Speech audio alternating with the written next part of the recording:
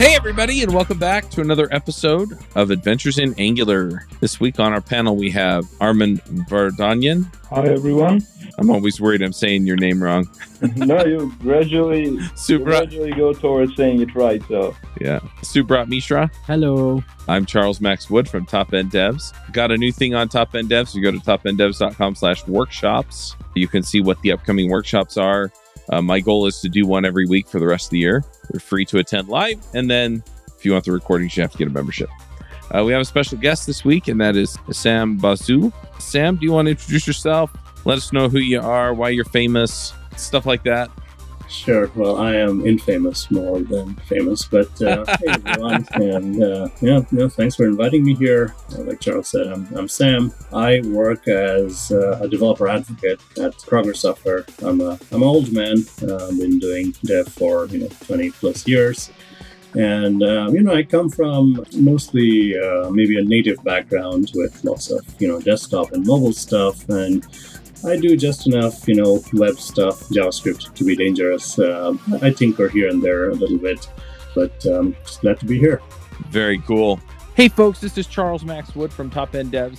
And lately I've been working on actually building out Top End Devs. If you're interested, you can go to topenddevs.com/podcast, and you can actually hear a little bit more about my story about why I'm doing what I'm doing with Top End Devs, why I changed it from devchat.tv to Top End Devs. But what I really want to get into is that I have decided that I'm going to build the platform that I always wished I had with devchat.tv, and I renamed it to Top End Devs because I want to give you the resources that are going to help you to build the career that you want, right? So whether you want to be an influencer in tech, whether you want to go and just max out your salary and then go live a lifestyle with your family, your friends, or just traveling the world or whatever, I want to give you the resources that are going to help you do that. We're going to have career and leadership resources in there, and we're going to be giving you content on a regular basis to help you level up and max out your career.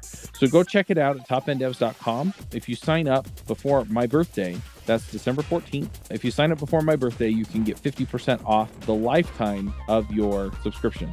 Once again, that's topenddevs.com. Well, we've had other folks from Progress on before to talk about native script or to talk about Kendo UI. One of our hosts on the React podcast used to be a developer advocate at Progress. So anyway, it's always fun to get you folks on and see what's going on. I have a number of other friends that have worked at Progress over the years. We brought you on to talk about Angular on desktops, which is this article that you wrote. It's on the Telerik blog. For those that aren't familiar, Progress purchased Telerik a number of years ago. And so I don't hear people talk about Telerik anymore. But anyway, let's just... I was going to say, it was more of an acquisition back in 2015. And, we have grown. It's a big public company now. So the Telerik side of the product family, that's still there. That's mostly for .NET developers. But you mentioned Kendo UI. To me, the way modern web has evolved, and we have kind of seen our UI suite, our front-end UI suite kind of start with plain jQuery and then having to rediscover ourselves for Angular, React, and Vue, and all the things. So it's been a fun ride. Awesome. Well, let's talk about Angular on desktop for a minute. So in your article, you talked about a few options, some of which I'm familiar with and some I'm not. One of them was a PWA, and I think we've covered PWAs in different ways on this show. Another one was Electron, which I don't think we've covered as much as maybe we ought to. And then the last one was .NET MAUI, which is something that I'd never heard of before. So I'm just going to start with PWAs, and then we can kind of work through the options. I guess I don't really think of PWAs as a desktop option, but it kind of is. Right? It can be, yeah. And this whole desire, to see... sorry, Surat, you were saying something? No, I'm saying it is going towards a replacement of my desktop option slowly. I wouldn't count on that. It's an option, yeah. The desire to see, web stuff on native, desktop or mobile, this is nothing new. So we have had a few options over the years. And if you think about some of the apps we use every day, like Slack and Figma and Teams, those are mobile apps, are essentially web apps running on desktop, right? VS Code, that's entirely web technology. So this desire is nothing new, and it's good to have, a few choices. Yeah. So Charles, you wanted to start with PWAs. I think that's kind of maybe the lowest hanging fruit. It's the easiest and maybe the cheapest thing to do. Like you have a web app that works fine on browsers. You throw in a few things. You throw in a manifest file that, tells the app, like, here's how somebody can pin me on their home screen or on their taskbar, right? And that's just like step one. And then you have, you can add on to it. You can have any number of service workers, which are essentially small JavaScript files that do stuff. Maybe they fetch data, maybe they do push notifications, maybe they do some caching. So you incrementally start adding up to make your website a better and better citizen on, native form factors like, desktop or mobile. And I mean, you're not done with it at any point. You can just always keep on building. But if you do a decent enough job, you can kind of pass with, having your apps run on desktop. It's nothing magical. It's just essentially takes away the browser Chrome and you're just running it inside of a window. That's essentially what it is. But you are, you do have access to do things that you maybe wouldn't consider doing things on the web. So it's an option. Yep, absolutely. So I'm kind of curious because part of me is still just struggling with the idea of PWAs as a desktop app. And I get that it's not that different from an Electron app, but I don't know. The Electron apps are designed to actually run on the desktop per se, right. Maybe with or without a backend server that it has to talk to. Whereas the PWAs tend to be more, hey, if you don't have internet, you don't have an app. Yes, pretty much. Well, if you are careful a little bit in your offline support, you can make them a little bit, but for the most part, you're right. And it's not fair to compare like a PWA to an Electron, which is a little bit more heavy-handed. It gives you a little bit more out of the box. Like if you wanted to call a native API on Mac or Windows, you can from Electron, which you just cannot from a PWA. PWA is just literally a web app running inside of a window on your desktop. Yeah, but to be fair, a lot of the capabilities that you do have from Electron, they come from having a node process that it talks to. But a lot of them come from it effectively giving you a pretty API over PWA stuff. So anyway, as developers, it's good to have choices, right? Maybe if you have always played in the browser, and if you are finding your enterprise workflow having a need for desktop, maybe these are things for you to consider. Like, can I do away or can I just make do with the PWA to get started? And then if you feel the need for a little bit more integration, maybe you bring in Electron. Yep. Yeah, I think it will be pretty good for the newer side who don't want to develop the native app. They will just go ahead and put all the things like push notification, background sync, and all the things. And once the idea or the site got validated, got more user, they can invest money on time on the developing native things. Yeah. And I think the good thing here is tooling can actually help. There's a fair bit of tooling. So Microsoft had started an open source project called PWA Builder, which I think they have since kind of let go and the community drives it. But if you have like any website, you can just go to PWA Builder and say, can you look into if it's a public URL, can you look into my web app and see what am I missing? And it's going to tell you, hey, you don't have a manifest file, you don't have icons, you don't have service workers. And it just kind of gets you started. I think Chrome has a thing called Lighthouse, which also helps, with PWAs. So the tooling is there if that's the first thing you want to do. Like, Subrat said, maybe get your users warmed up to the idea. And then once you start getting more traction, maybe you do the other stuff.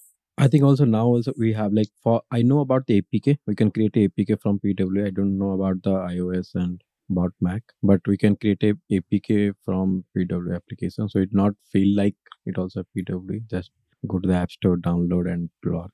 You can bundle your PWAs into an APK. Yeah. And it's not just Android. And so Apple maybe drags their feet a little bit because, this whole web and cross-platform strategy, unless it's an app, it kind of goes against their monetization model. But if you look at the Windows Store, there are a good number of apps that are PWAs, and they're quite welcome on the stores. Interesting. I'll have to check that out too, of course. I'm not really much of a Windows person. I'm kind of interested, though, in, you mentioned cross-platform, right? So you've got these two options that we've been talking about, and then .NET MAUI. Why don't we talk about MAUI for a minute? And well, maybe we should go a little more in depth on Electron and then do Maui. And then we can talk about, okay, now how much of this can I do all at once and what are the trade-offs of being cross-platform versus, just going all in on one or the other. Yeah. Maybe let's spend a little time on Electron, like you said. Yeah. Like I am much more in depth with .NET Maui because that's what I live and breathe these days from a product standpoint and what I do with the community. Right. So Electron, if we have to talk about that briefly, the first thing I would say, it's battle tested. It's been around for a long time, and stuff works. You look at Visual Studio Code, you look at Teams or Slack. There are just so many apps that we use that are web apps that are just brought in with an Electron shell. So again, Electron is nothing new, and it's a way for you to bundle up your web assets, your HTML, JavaScript, CSS into a package and put it on the stores or make it run on desktop, right? So there are two things Electron kind of does out of the box. One is, like you mentioned, Charles, it gives you that Node.js runtime. So you do need Node to, bootstrap and give you access to some of those, APIs. But also it ships with a version of Chromium, which is essentially the browser, engine that's powering Chrome and, Microsoft Edge. So I think as a developer, you don't have to worry about, the inconsistencies. You just have like a, stable canvas to, paint your app on. Once you do get those two things out of the box, everything else is pretty much web stuff. So you lay down your, UI just the way you would do for a web app, and your routing, your data binding, everything is just exactly how you would do it. And it doesn't care what you are using. So you could use, plain jQuery or Angular or React or Vue. It just does not care. As long as it's a web app that can be put inside of a shell, that's what Electron does. Right. Yeah, Electron, like I think in my previous company, we have used Electron, and we have combined one 3D object movement with Xbox for controller. So it was seamless, like controlling it would have a web app. It don't know, may be difficult to integrate, but I think as you are able to access the Windows APIs, so it was pretty easy to integrate. Yeah. Electron is actually really good with their documentation. Like, how do you get started? They give you like all the right tools to transform and create a browser window, and then that's the shell within which you show your app. And they give you those like deep integrations if you're looking for tinkering with any processes that are outside of just the web sandbox. You do have access to that. So it is very, very good. But I think where we may want to be just a tad careful with Electron is, and again, they get dinged on this sometimes, and it's not fair sometimes because it also, like, it's our responsibility as developers as well. It's your memory footprint. It's how big your apps are, because it is shipping with those two things. Even like a Hello World app is a few, megabytes, because it's giving you that runtime and that canvas. And depending on the type of app that you are building, you may want to be a little careful with how you do things. And I'll give you an example. We have an enterprise customer who was considering Electron, and it's like multi-window app, right? So it's a desktop application that they're trying to build, and they want to spawn off like different windows that are all like dockable. And they want to keep these windows open on, separate monitors, like, maybe in a dashboard type layout. And they want to keep that running all day long, which is fine. But you need to understand that every new window, every new browser that you spawn off, that's another Chrome process, right? So eventually the memory footprint is going to keep getting larger.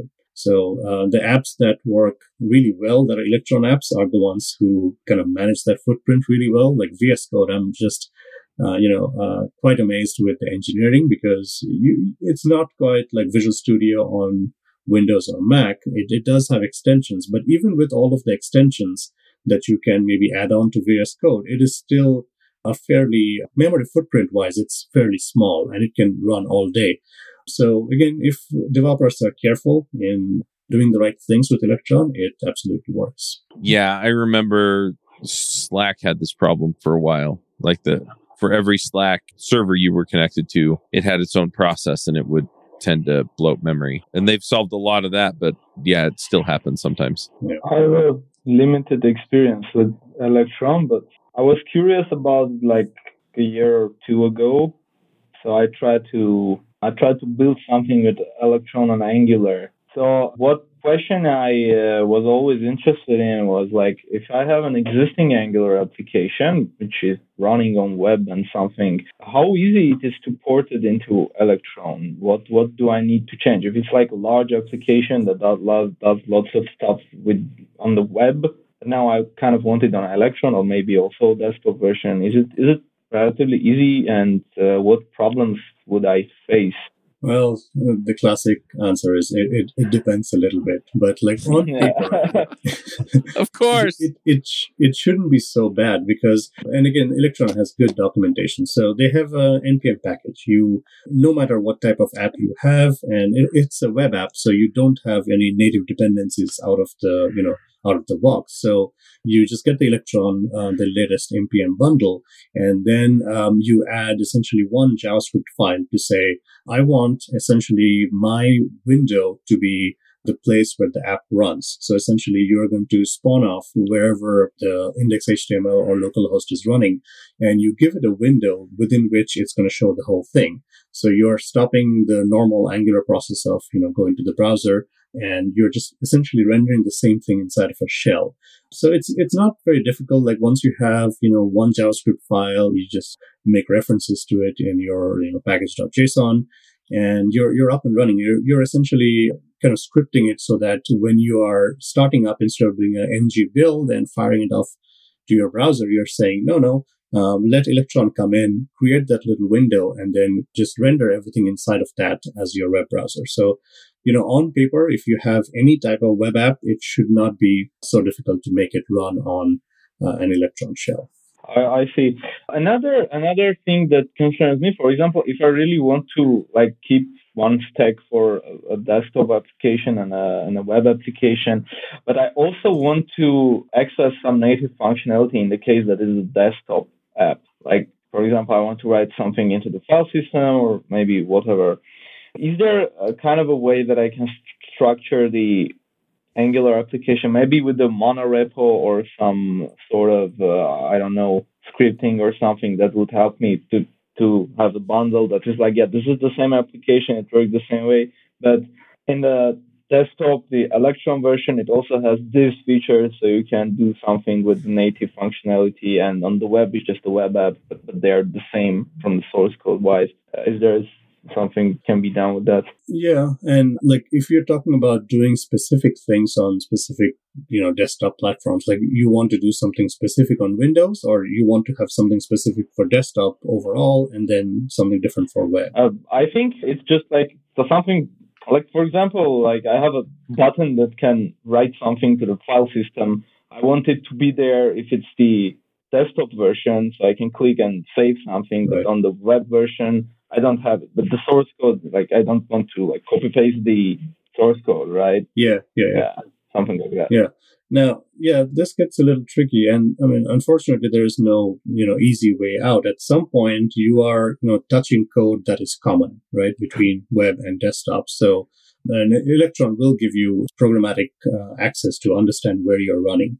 So, I think it can also tell you which exact platform that you're running on, and eventually you end up having some conditional logic, right? So, it is a common JavaScript file. If you can lazy load some files that are only for desktop and do specific things knowing where you're running, then that's something you can do. But anytime you're touching any JavaScript file that is meant to be both for web and desktop, then you end up having to write conditional logic, like if I'm on the web, do this versus, the other stuff. And I mean, we're going to talk about .NET MAUI here as well. It's the same problem, right? The moment you want to run your apps cross-platform, at some point you do have to write a little bit of conditional logic to cater to, individual platforms. Oh, come on. You don't just write it once and then have it run everywhere automatically.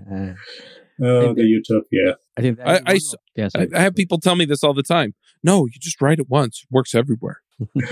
Magic. Yeah.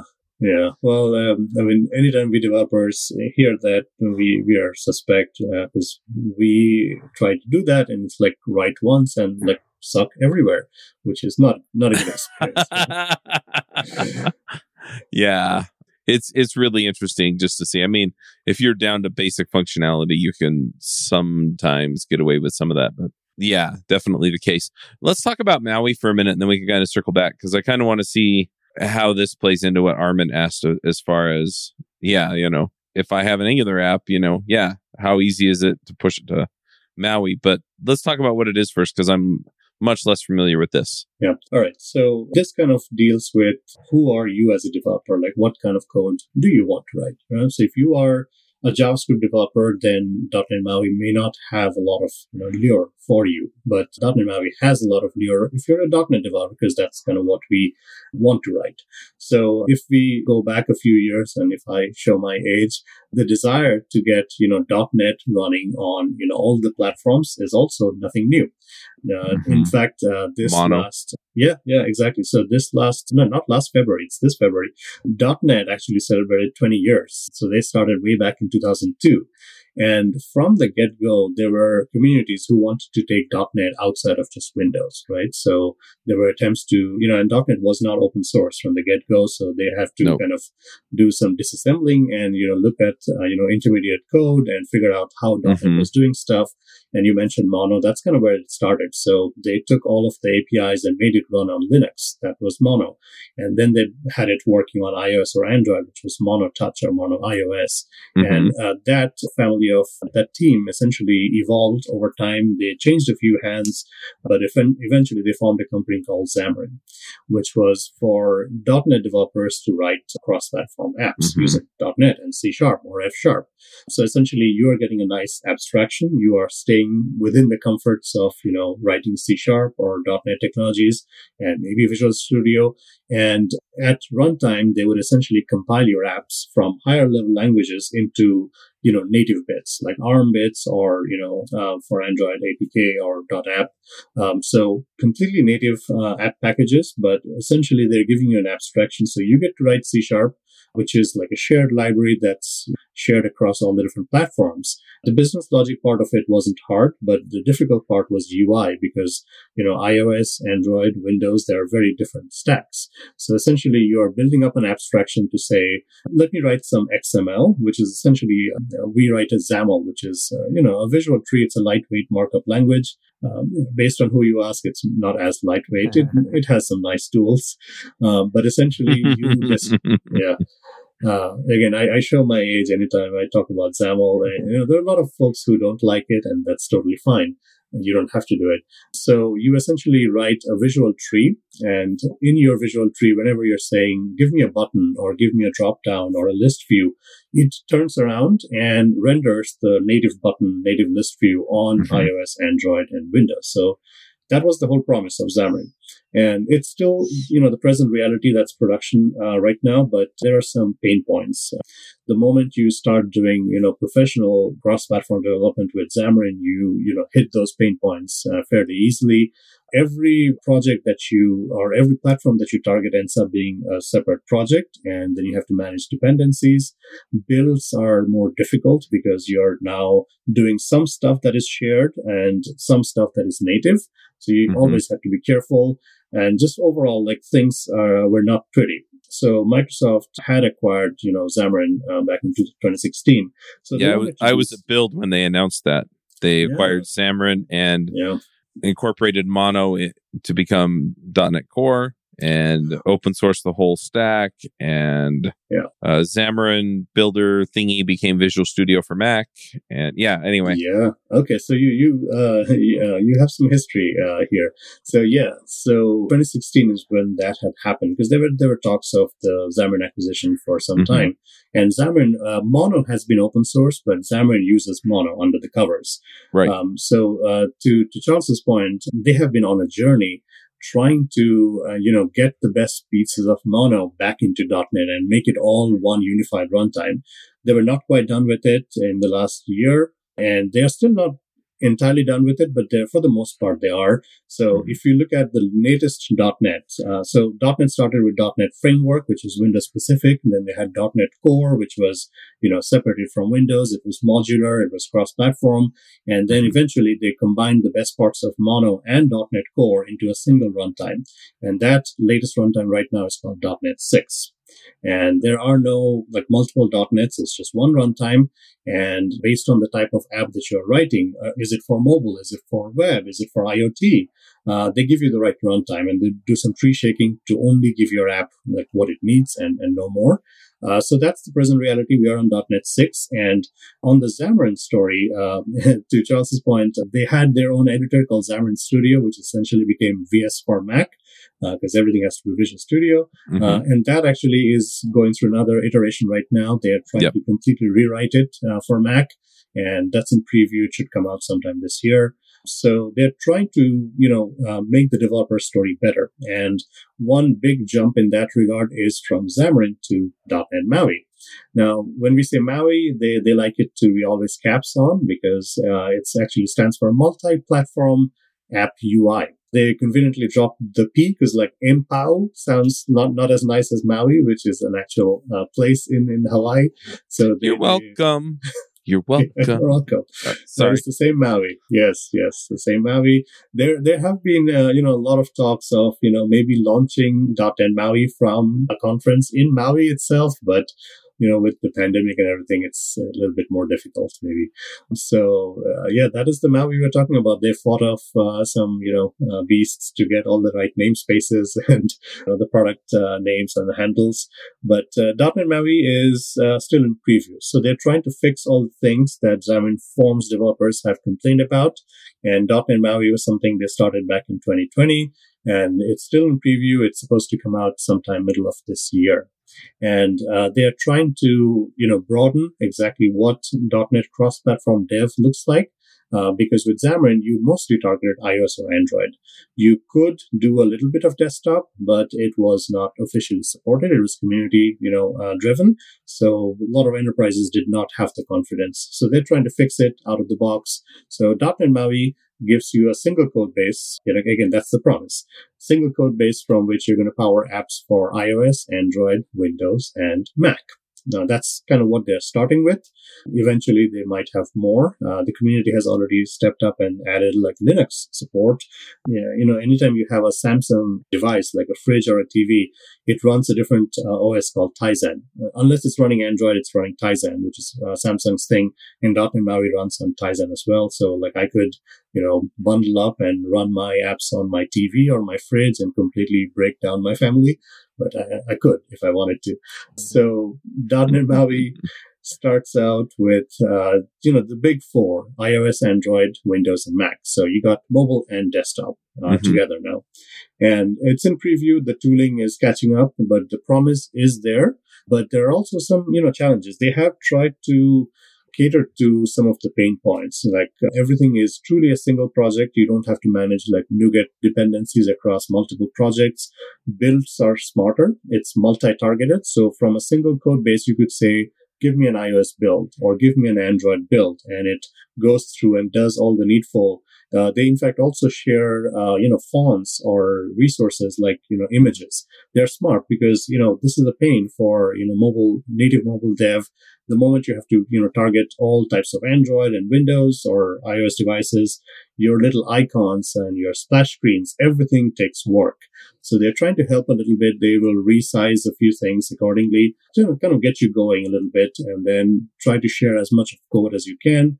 So that's the promise of .NET MAUI. And I can talk more, but like what questions might you have? Well, I can attest to the pain you were talking about at the last, having written a few React Native apps, trying to get it all to play nice everywhere. Yeah, it's not fun because it's very, different platforms we're catering to. The thing that .NET MAUI kind of opens up that is a blessing and a curse in the same vein is now we have, apps running on mobile and desktop, which are, widely different form factors. So your apps need to be more responsive. You need to, share things better. So I should actually talk about like how it's doing that. So iOS and Android are kind of given because that's kind of what Xamarin Forms had done. So they know how to take your C# and your abstracted UI and render native UI for iOS or Android. Windows and Mac are new. So Windows, if you wanted to do a straight up Windows desktop development, over the last 20 years, we have invented, a dozen ways of doing so. Sometimes frustratingly, because there's a lot of choice. You have WinForms, you have WPF, you have Universal Windows Platform, you have WinUI. There's just like a lot of different things. And again, like these are just the native stuff. You can obviously do Electron and other things for web. But for Windows, hardcore Windows developer, the latest UI stack is called WinUI, which is kind of Fluent inspired, and it's for all types of desktop Windows apps, also for Windows Store apps. So .NET MAUI is actually rendering all of its UI through WinUI. So it's not, again, rediscovering the wheel. That's how it reaches Windows. Mac is a bit of a problem. They started down one route and then they quickly backtracked because something else came up which was actually nicer. So Apple has kind of a similar problem where everybody wants to build for iOS because that's the app store that's the most popular. The Mac desktop app store is kind of a niche area. Not a lot of people build hardcore native Mac desktop applications. So there has been a desire to make your iPad apps, especially if you look at an iPad Pro, it's a big surface area. Why can't we run that on the Mac desktop, right? So Apple's solution to that, starting from, what was the one before Mac OS Monterey, the last OS? Yeah, so they had started doing this thing called the Mac Catalyst, right? So essentially, you're looking at two different UI stacks. For iOS, you're looking at UI Kit. For Mac, you're looking at App Kit. So, different UI stacks, but they can actually make that bridge and the transition over, give you a bigger real estate, and then give you some Mac desktop APIs to... You're making it sound way more seamless than it was. I've talked to a number of people that were trying to make it work, and... Yeah. No, there are some glitches. It's the same problem. Anytime we are trying to do cross-platform things, we are crossing bridges that we probably should not. Right. But this is the Apple-approved way of bringing your iPad apps to the Mac. And that's exactly what .NET MAUI is using. They tried doing something of their own and they realized that Apple is doing it anyways. So for Mac support, you're essentially running your iOS apps just on a Mac through that Mac Catalyst bridge. Right. And maybe getting a few APIs along the way. All right. Well, I am going to derail you a little bit and ask, what does all this have to do with Angular? Okay. Well, it doesn't on paper because Microsoft, doesn't want to talk about it enough, which I think they should. So one of the promises with .NET MAUI is opening up the funnel so more people feel welcome because it's a small community that did native Xamarin development that was cross-platform. But when they want to bring over folks to .NET MAUI, they want to welcome a few more types of developers, in particular web developers, right? And for anybody who's doing web stuff on .NET, we have always had something called ASP.NET, which is mostly a server-side tech, right? And yes, you could do, Ajaxified calls to the server, but it's server rendered. It doesn't scale as much. So a lot of, .NET shops have, in the last 10 years in particular, if you had to build a modern web app, you had to do JavaScript, right? So you kind of relegated .NET to be the backend, that was your API. And then you build front ends in JavaScript or Angular or React or whatever. So Microsoft does actually want to change that, and their answer is Blazor, which is it's a wonderful Blazor, all the things.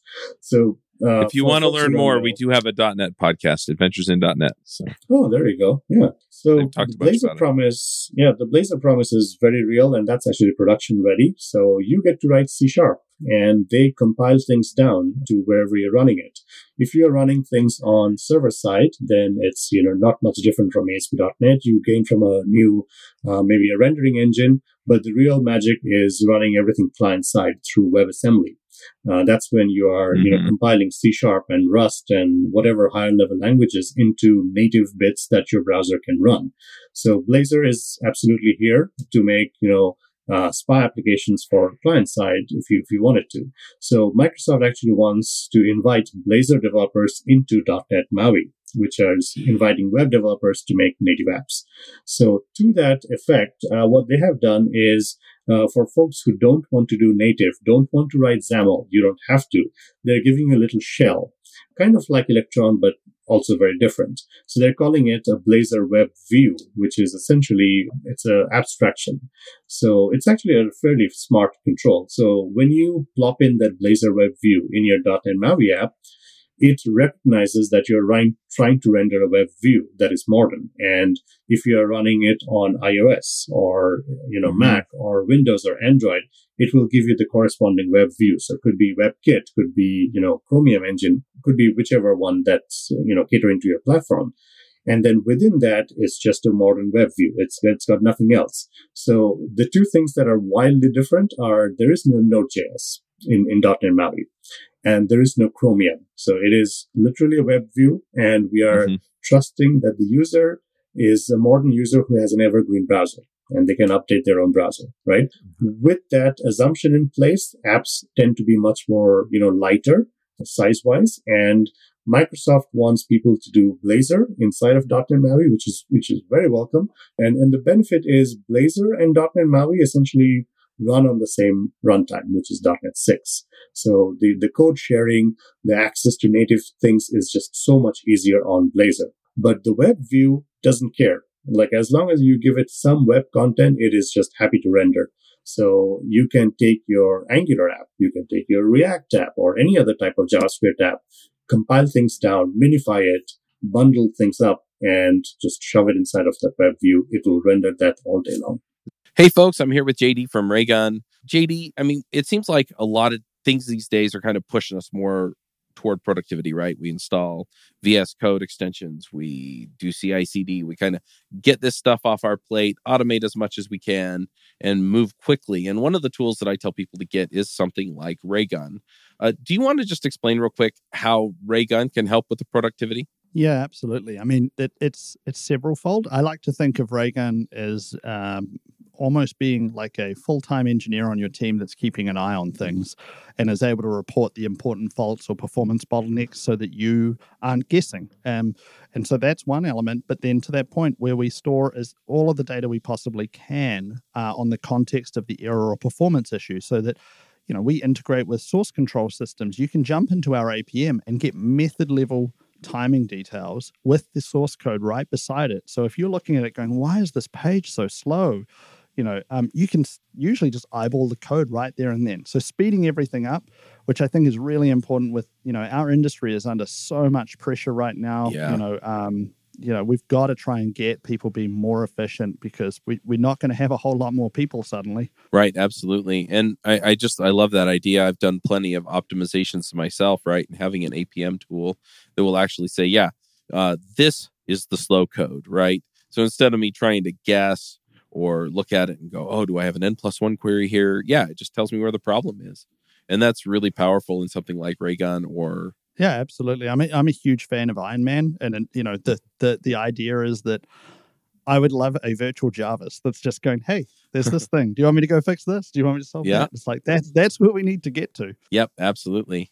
Well, if you want the next best thing, go to raygun.com. It's not Jarvis, but it will tell you where the problem is so you can go fix it. You can get a free trial right now if you want. It's raygun.com. It's actually not an uncommon approach for other systems too.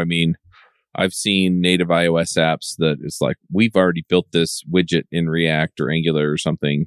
And so they drop the JavaScript in as part of their package and they render it as part of their app. And you wouldn't know because it's all seamless that button or that thing or whatever is web view that calls back across the JavaScript bridge to the rest of the app. Exactly. So for an Angular app, you essentially do an ng build with production configuration, and then all of your dependencies. For Angular apps, when you do an ng build with the production configuration, you are capturing all of your dependencies all in one spot, and then flattening things out as much as possible. And then you get a bundle of distribution folder where all of your artifacts are. They're ready for deployment. So grab everything from your distribution folder and just dump it inside of a .NET MAUI app. They have a www.root folder, which is essentially where your static assets are being served from. So you just put everything in there. And by default, they start out trying to render a Blazor app, but it's just the web view that you care. So you take away the Blazor stuff and you just point your entire web stuff to the index HTML of your Angular app.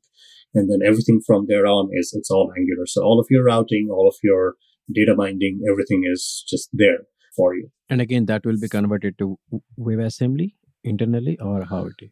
No, so there is no WebAssembly. When you're running it on .NET MAUI, there is no WebAssembly because you're running natively on, iOS, Android, Windows, and Mac. So the assemblies they produce will have all of the .NET assemblies, and then the .NET stuff will be compiled down into native binaries for iOS or Android. Windows is easier because it's .NET anyways, and Mac again is through iOS. But all of the web stuff remains web stuff. Like that, those are literally, files that you will ship in your app package. Because those are, JavaScript or HTML files, and nobody else can make sense of it except for that web view. When you fire up that web view and you point it to, the root of your file or your app, it just knows how to render all of the web stuff. So the web stuff does not get touched or compiled in any way. Yeah, I don't have much idea about the web view, but is it runs on the similar JavaScript engine like V8 or some Chakra or something? Yes. So the web view is actually catering to whichever platform that you're running it on. So if I take a .NET MAUI app and I render a web view, Blazor Web View is what it's called, which I don't actually like the name Blazor Web View because it's not tied to Blazor in any way. It's just a web view. So if I'm running it on Windows, I get Chromium, the engine, which is which is what like Edge is using. If I'm running it on Mac, then I think I likely get what's called the WK Web View, which is the Safari Web View component. On Android, I get the V8 or the WebKit Web View.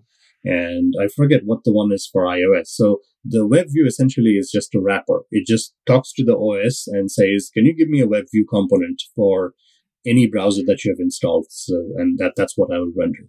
Yep. And then a lot of times what it'll do is it'll say, and here's the HTML or JavaScript that needs to run in it. Yeah. Or sometimes it'll actually say, here's the URL, right? And it'll render it off the web. Yeah, you could absolutely do that. And in fact, like we are talking Angular here, but there is a way in which like you actually don't even have to use .NET MAUI, because think about, how many folks maintain quote unquote legacy apps these days. These are, old school Windows apps that your enterprise depends on for, years and years.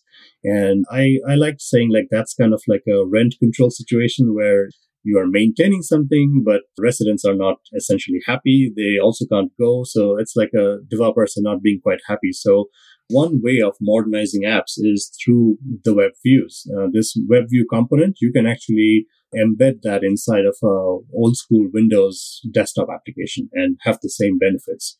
The .NET MAUI part comes in is if you want to use some of these like newer APIs, if you want to be cross-platform.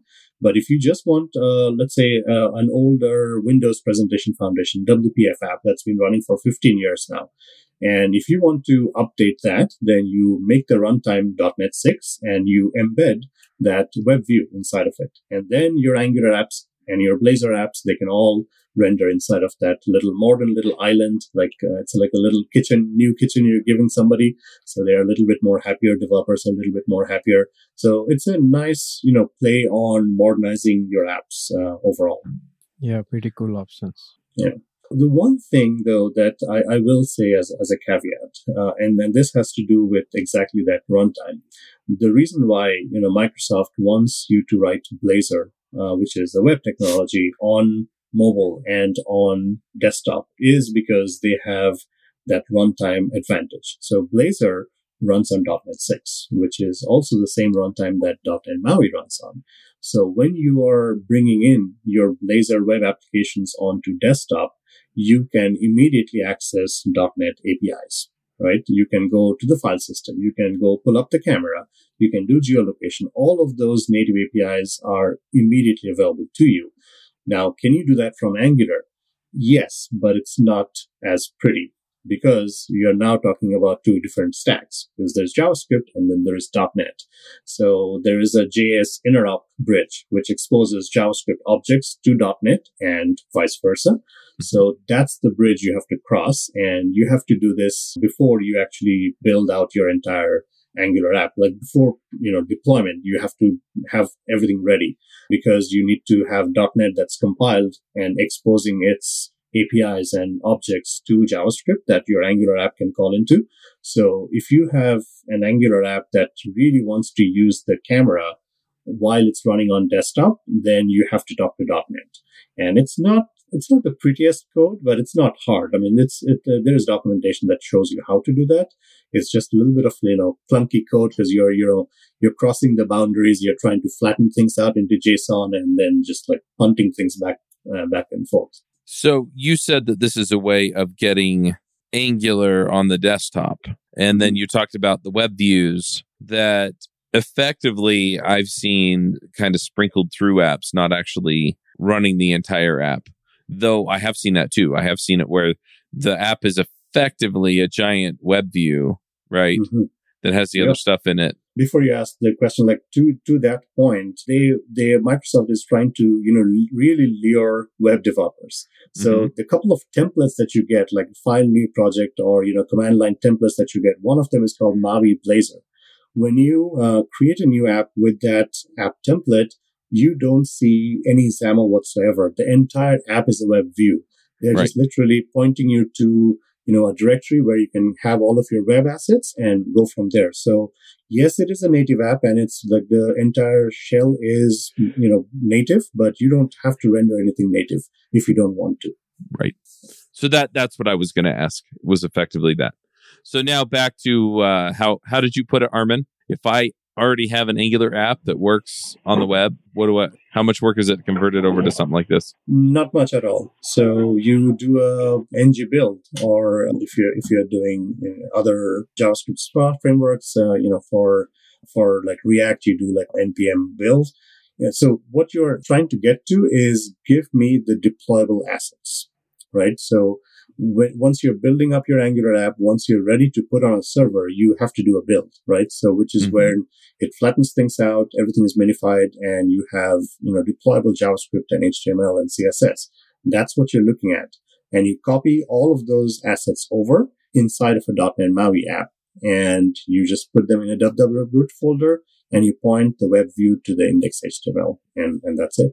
Like, or one simpler option will be like convert that to a PWA with file system API, and what Arman asked can be achievable. Yes, you could, but there's nothing stopping you. Like from your Angular app, you can use PWA approaches to, get to the file system, but then you'll be getting to those things from JavaScript anyways. And so it's an interesting set of choices. Like you are running inside of a browser, right? So if you ask your browser for geolocation, it will give you geolocation. But it so happens here, the browser is also inside of a desktop app. So there are also .NET APIs which will give you the same geolocation or a little bit more, because PWAs, it's harder to get to some of the device-specific APIs like, accelerometer or GPS or camera. Those things are a little easier from a .NET API than they are from a JavaScript API. So while you could, do the PWA route and bring in some of those APIs, if you really want like deep integration, you might be better off using the .NET APIs. Yeah, I just told it will be the easiest one for Arman to put. Then he'll go ahead and code it to .NET and all. Yeah. And the benefit is if you do lean on .NET to do it, they actually have a thing called MAUI Essentials, which are wrapping up probably 36 or so device-specific APIs into a single NuGet package. So you just get it out of the box. And as long as your JavaScript can talk to .NET and, use those APIs, then you have access to everything when your app is running on iOS or Android or, desktop. So yeah, early days, .NET MAUI is not officially out. It should be sometime, this year. And while majority of, .NET developers will likely do Blazor, the reality is there's a huge number of .NET shops that do JavaScript, right? And all of those folks should feel welcome and they should start seeing the promise. And so, in fact, like we are talking to some, customers, as is Microsoft, where they have huge Angular apps and they're looking at this as a way out of just being on the web and catering to folks who need something on desktop, because based on the industry that you're on, you might need, your folks to be out on the field with a little tablet or something like that, right? So having a native app that might be wrapping up web stuff, that kind of really helps because it's just one installation. You get it from the store, and you do have offline support because you are running on native bits. So your writing to file system is just a little bit more easier. And you have the full plethora of native APIs that you want to call into. So I think it just opens up a new way for Angular apps to live and thrive on desktop and on mobile. So I guess the other question that I have is, let's say that I have a web app and I'm thinking, it'd be real nice to have a desktop app, or maybe the next obvious thing to do for the business that I work for is the desktop app, right? It's not even a real nice, but it's we need to do this now. I mean, how do you start to approach this? Do you start building it out as a PWA and then try and make the transition, or do you just pick Electron or Maui, and how do you choose between those? Yeah, that's an interesting question, and I don't think there's like a silver bullet. It really depends on what type of code base are you happy maintaining. Because if you go PWA or Electron, like there is no like .NET. You're just Right. pure JavaScript play, and you're just rendering it inside of a shell. While the moment you bring in .NET Maui, then you do have iOS, Android, Windows, and Mac support, but it is a .NET app, and so it's being compiled and put out on the app stores. The benefit is you can actually have your Angular code live side by side with .NET code. And if you can envision a big project where I work on Angular, you work on Maui, and then we are all like pushing and pulling from the same code base, and we have CI/CD pipelines, build scripts that essentially take all of my Angular, flatten them out, and then the web view knows how to render it. Then you and me can work on the same thing, and it's a good long-term strategy because tomorrow, if your desktop app really wants to use a native API that PWA or Electron cannot expose, you will have a better time with Maui because they have like 0-day support for any time iOS comes up with a new API, or Android or Windows does something that is particular to Windows. You will always have those APIs. So if you're looking for deep integration and long-term strategy of being a truly native app while running Angular on desktop or mobile, then I would pick .NET Maui. And again, .NET Maui can get out of your way and just let you do all the web stuff. But again, I'm not saying PWA or Electron are not options for you. Again, it all depends on how you want to run your app and what you want to maintain. Yeah, I will say this is more mobile, but I've done, like I said, React Native, and being able to call into native stuff across that JavaScript bridge is really, really convenient. And the native integrations there, I find, are a little less clunky than what Electron does with Node. So, but that said, I mean, Electron works great. I mean, a lot of the things that I use, my Slack app, I think Zoom is also Electron. VS Code is Electron, so yeah, it's not that wouldn't work.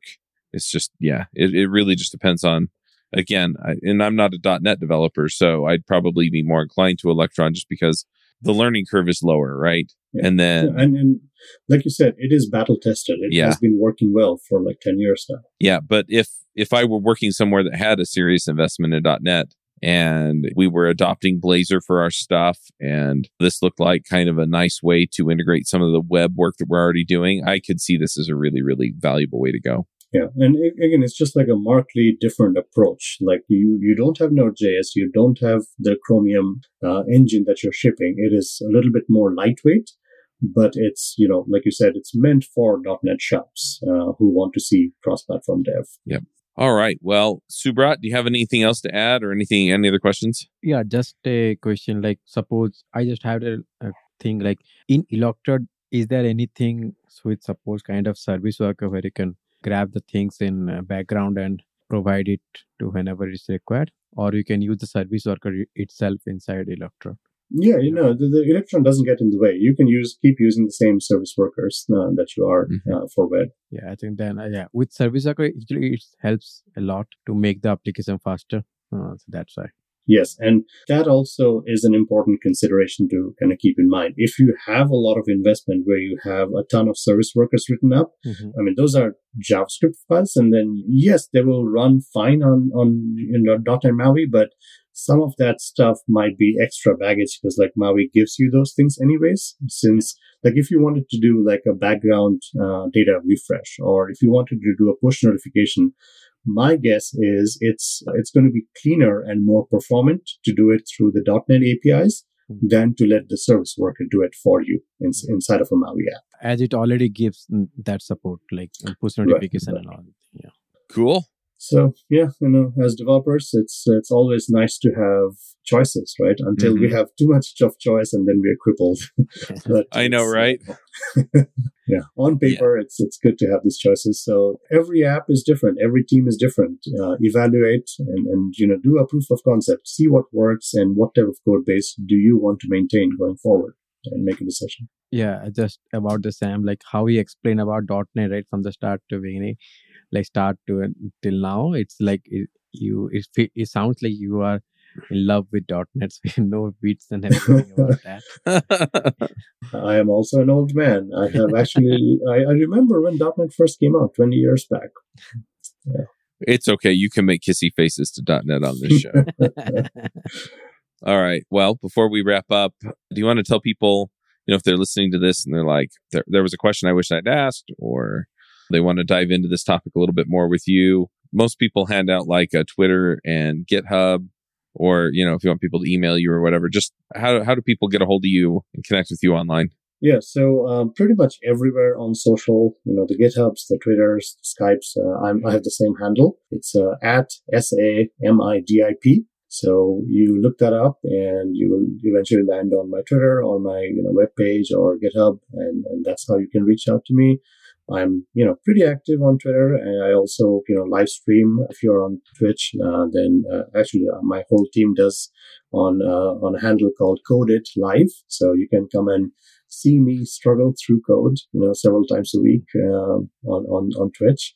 But that's how to find me. Good deal. Is there a story behind your Twitter handle? I'm just curious. No, that's actually my full first name, which it's a long name. Yeah. And I am not terribly, tied to it. I still use it, but, for all purposes, it's Sam is how everyone calls me. I gotcha.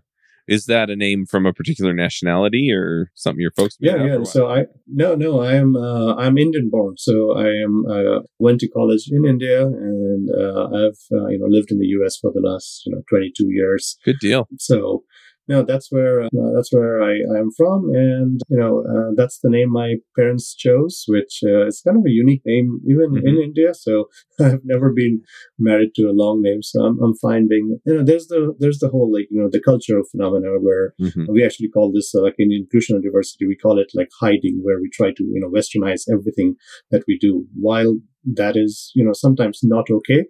Here I'm actually very okay just being Sam, because that's how I have been so in the last 20 plus years. So my my social handles continue to be at SAMIDIP, so that's how folks can reach out to me. Very cool. Well, we'll take you. You're smart. I think I think Samdeep. Yes, Samdeep. Yeah, I think sometimes we overemphasize some of that stuff. Yeah, instead of just being people. But it's important to people too, what your background is and things like that. So I don't want to minimize it, but I don't want to blow it out of proportion either. So Anyway, let's go ahead and do picks. Hi, this is Charles Max Wood from Top End Devs. And lately I've been coaching some people on starting some podcasts and in some cases just taking their career to the next level. Whether you're beginner going to intermediate going to advanced, whether you're trying to get noticed in the community or go freelance. I've been helping these folks figure out how to get in front of people, how to build relationships, and how to build their careers and max out and just go to the next level.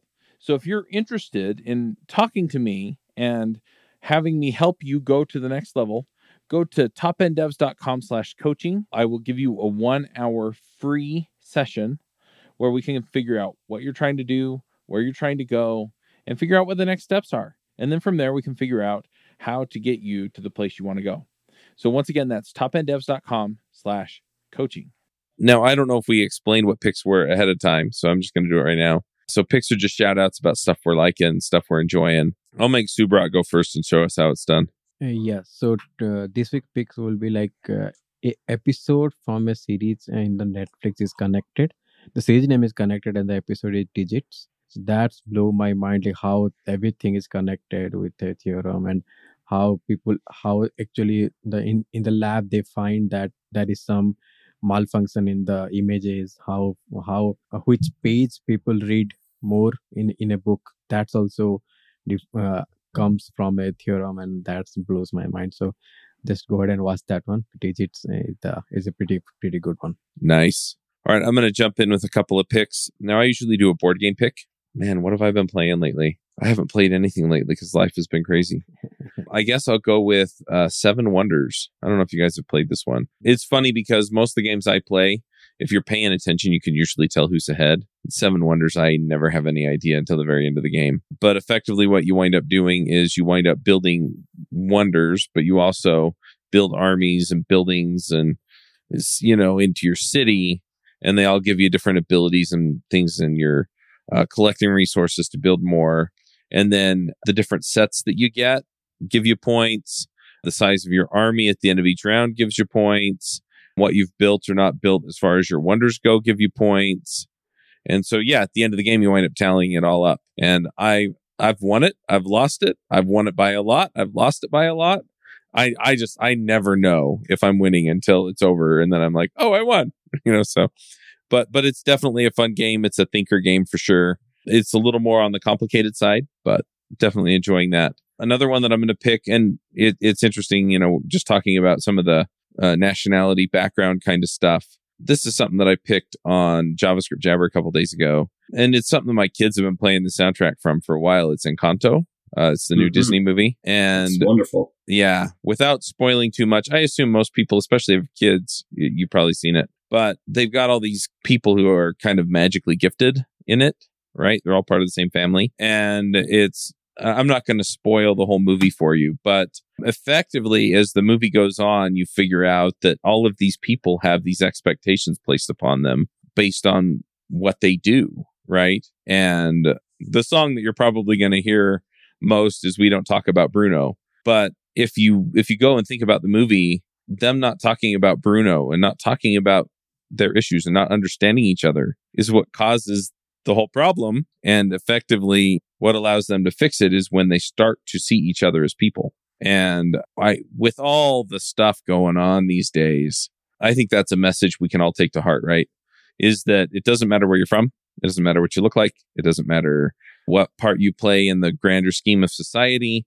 It doesn't matter how you vote. You're still a human being. And I think a lot of the turmoil that we're seeing between groups of people boiled down to us just not seeing each other as human, and then being able to recognize, oh yeah, we put a lot of pressure on you for this and we shouldn't. I mean, I think there's definitely some other stuff that goes on. Some of our politicians, they just care about maintaining power and, becoming wealthy and things like that, but not all of them.